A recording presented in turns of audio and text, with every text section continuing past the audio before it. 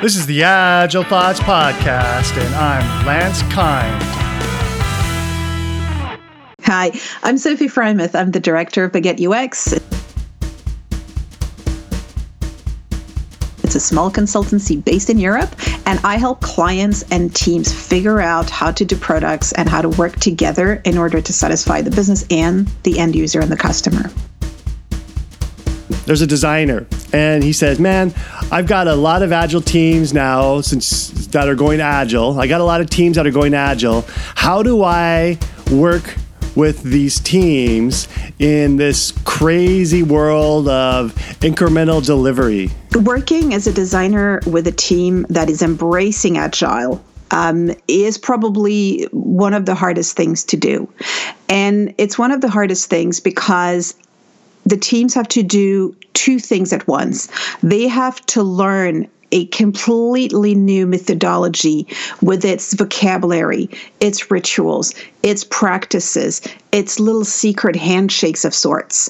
And at the same time, you still have to deliver that product because now that you are embracing Agile, the company is even more looking at you for churning out something quickly. So it's incredibly hard to set up there, and I cannot recommend enough to any team hiring a designer when they're embracing agility, or any designer joining a team embracing agility, to just get a designer that already has worked in Agile, so that only, you can hear the air quotes in there, the greater product team and maybe some of the management has to update. A lot of the developers know it, but the more people have worked it elsewhere, the better it's going to work. That's the first thing. Start with people who are experienced so that they can get on what is rapidly becoming a train running at high speed and just zooming through stations so you can't really jump on board.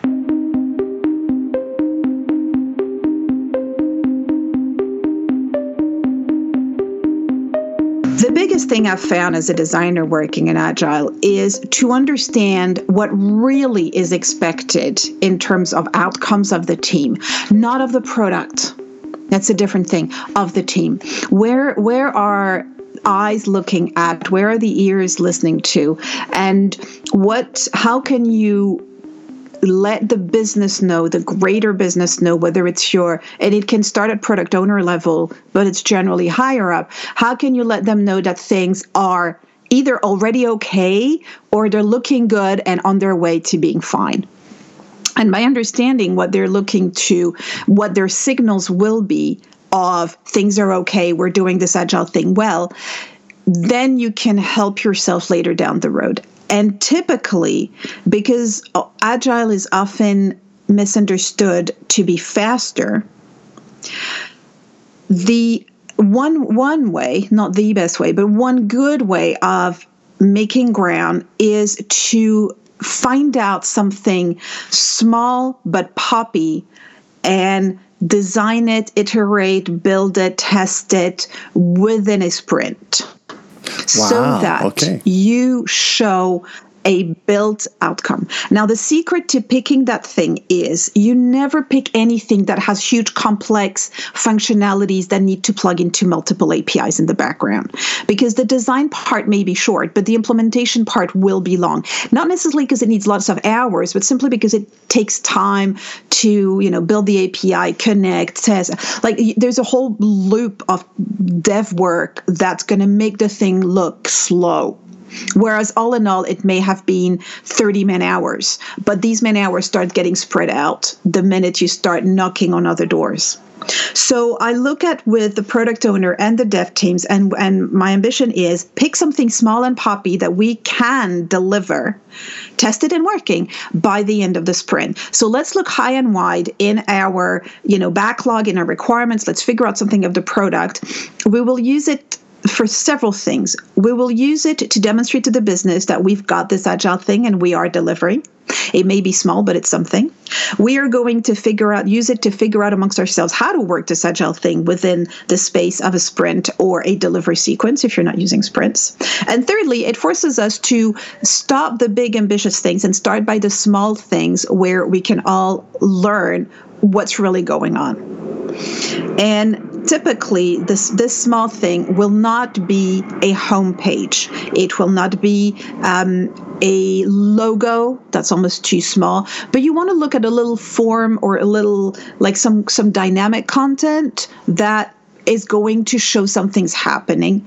And these things get your greater internal customers on board because they can play with it. You're not giving them something where, you've got your senior dev saying, oh, look, the carrot is blinking, it's working. And the rest of the world is like, I have no idea what I'm looking at. And I have no idea if he's making fun of me. And I have no idea if if this is worth all the money I've thrown into it. Wow. Yeah. So that's my biggest trick for starting as a designer team. Embracing Agile, start by the small things. Do not start by the big chunks. That means as a designer, you need to work with the team. And that means particularly with the product owner, with the lead developer, and with your QA to find out those small chunks of value and get them on board.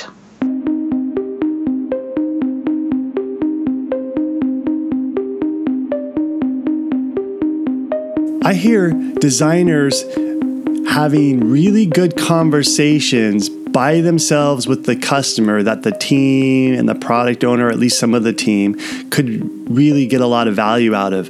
And so they become a new silo of information that's secondhand. Is that something you see too? So designers involuntarily hoarding information and insights about end users and customers can happen when the horses get ahead of the carriage. Now, part of user experience design is user research. And user research requires really technical skills. I know it sounds easy, like a lot of things, but the technicality of asking unbiased, non-directing questions, of eliciting answers from people who may not know what you're looking for and not necessarily want to help you, and finding the tough nuggets, it's a real technical skill. So because it's hard work and because the dynamic between an interviewer and an interviewee is very easily disrupted, it's very easy for research to say, you know what, although I know it's great to take you along for the research so you hear it from the horse's mouth, I'm going to go at it alone. It is faster. I'm not taking you away from other tasks, and I'll bring you back the insights. So you end up with a researcher or a designer that gets out of the building for a day, talks to users or customers, and then comes back and the next morning in the stand-up says, oh, great, I've got 5 things for you. And he throws out 5 bullet points, and then that's it. Whereas the whole value is not just in the bullet points, but it's also in everything else that happened to the research. One way to counteract this tendency of, for the sake of efficiency, literally jeopardizing the quality of the knowledge that goes around, is to have a proper sit down and let me tell you what happened.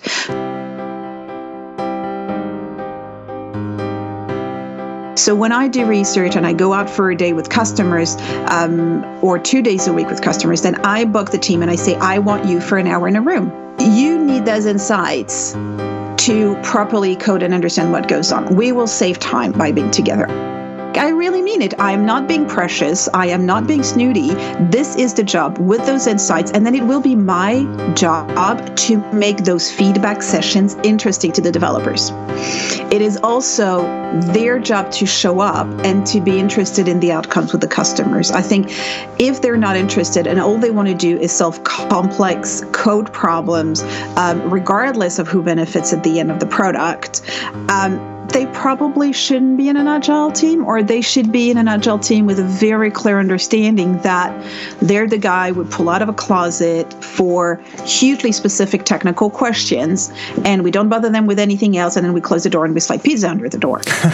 But are you talking about the designer or the team, by the way? I just want to be clear. It's everyone. It's everyone. You know what? You do have designers that will be, I still remember a team where I arrived and there was one designer working in one of the meeting rooms. And I asked the UX director, I said, why is this person in that meeting room? And they said, well, apparently they said that they're too sensitive and the open space is too noisy. And I'm like, and you're letting them get away with it? How can they benefit from the information that's going around. There are lots of conversations right now, and I think it was started by Ron Jeffries, and it was started by G. Paul Hill and Ron Jeffries piped in. That was just this week on Twitter about Agile is about collaboration. Like, forget the rituals, forget Scrum, forget SAFe, It's about collaborating, and collaborating is working together. For me, working together on a basis of trust. And working together in the base of trust in such a manner that the work that comes out of the collaboration makes it impossible to distinguish who brought what to the result. This is where the team said, well, I did a bit of this and so did a bit of that, but then we all work together on this. And you can no longer unravel the individual threads from the entire tapestries of the work. That's pure collaboration.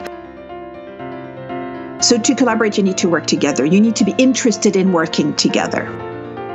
And for me, that's what is each individual's endeavor on an Agile team. If you're not interested in working with other people, ask yourself, what are you doing on an Agile team? Are you just showing up for the day rate?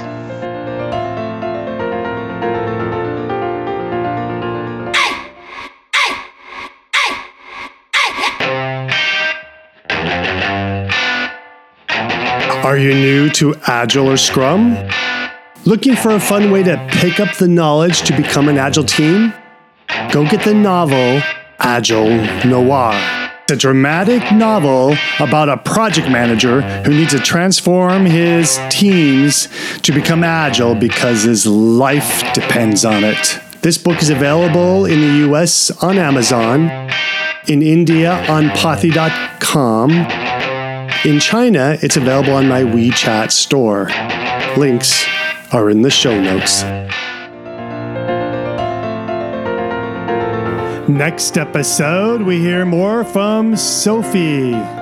You mentioned basis of trust, and I wrote that down on my notes here to come back to that because I feel like there must be a reason you. Can you tell me more about that? What does this basis of trust mean? What does it look like when you see it?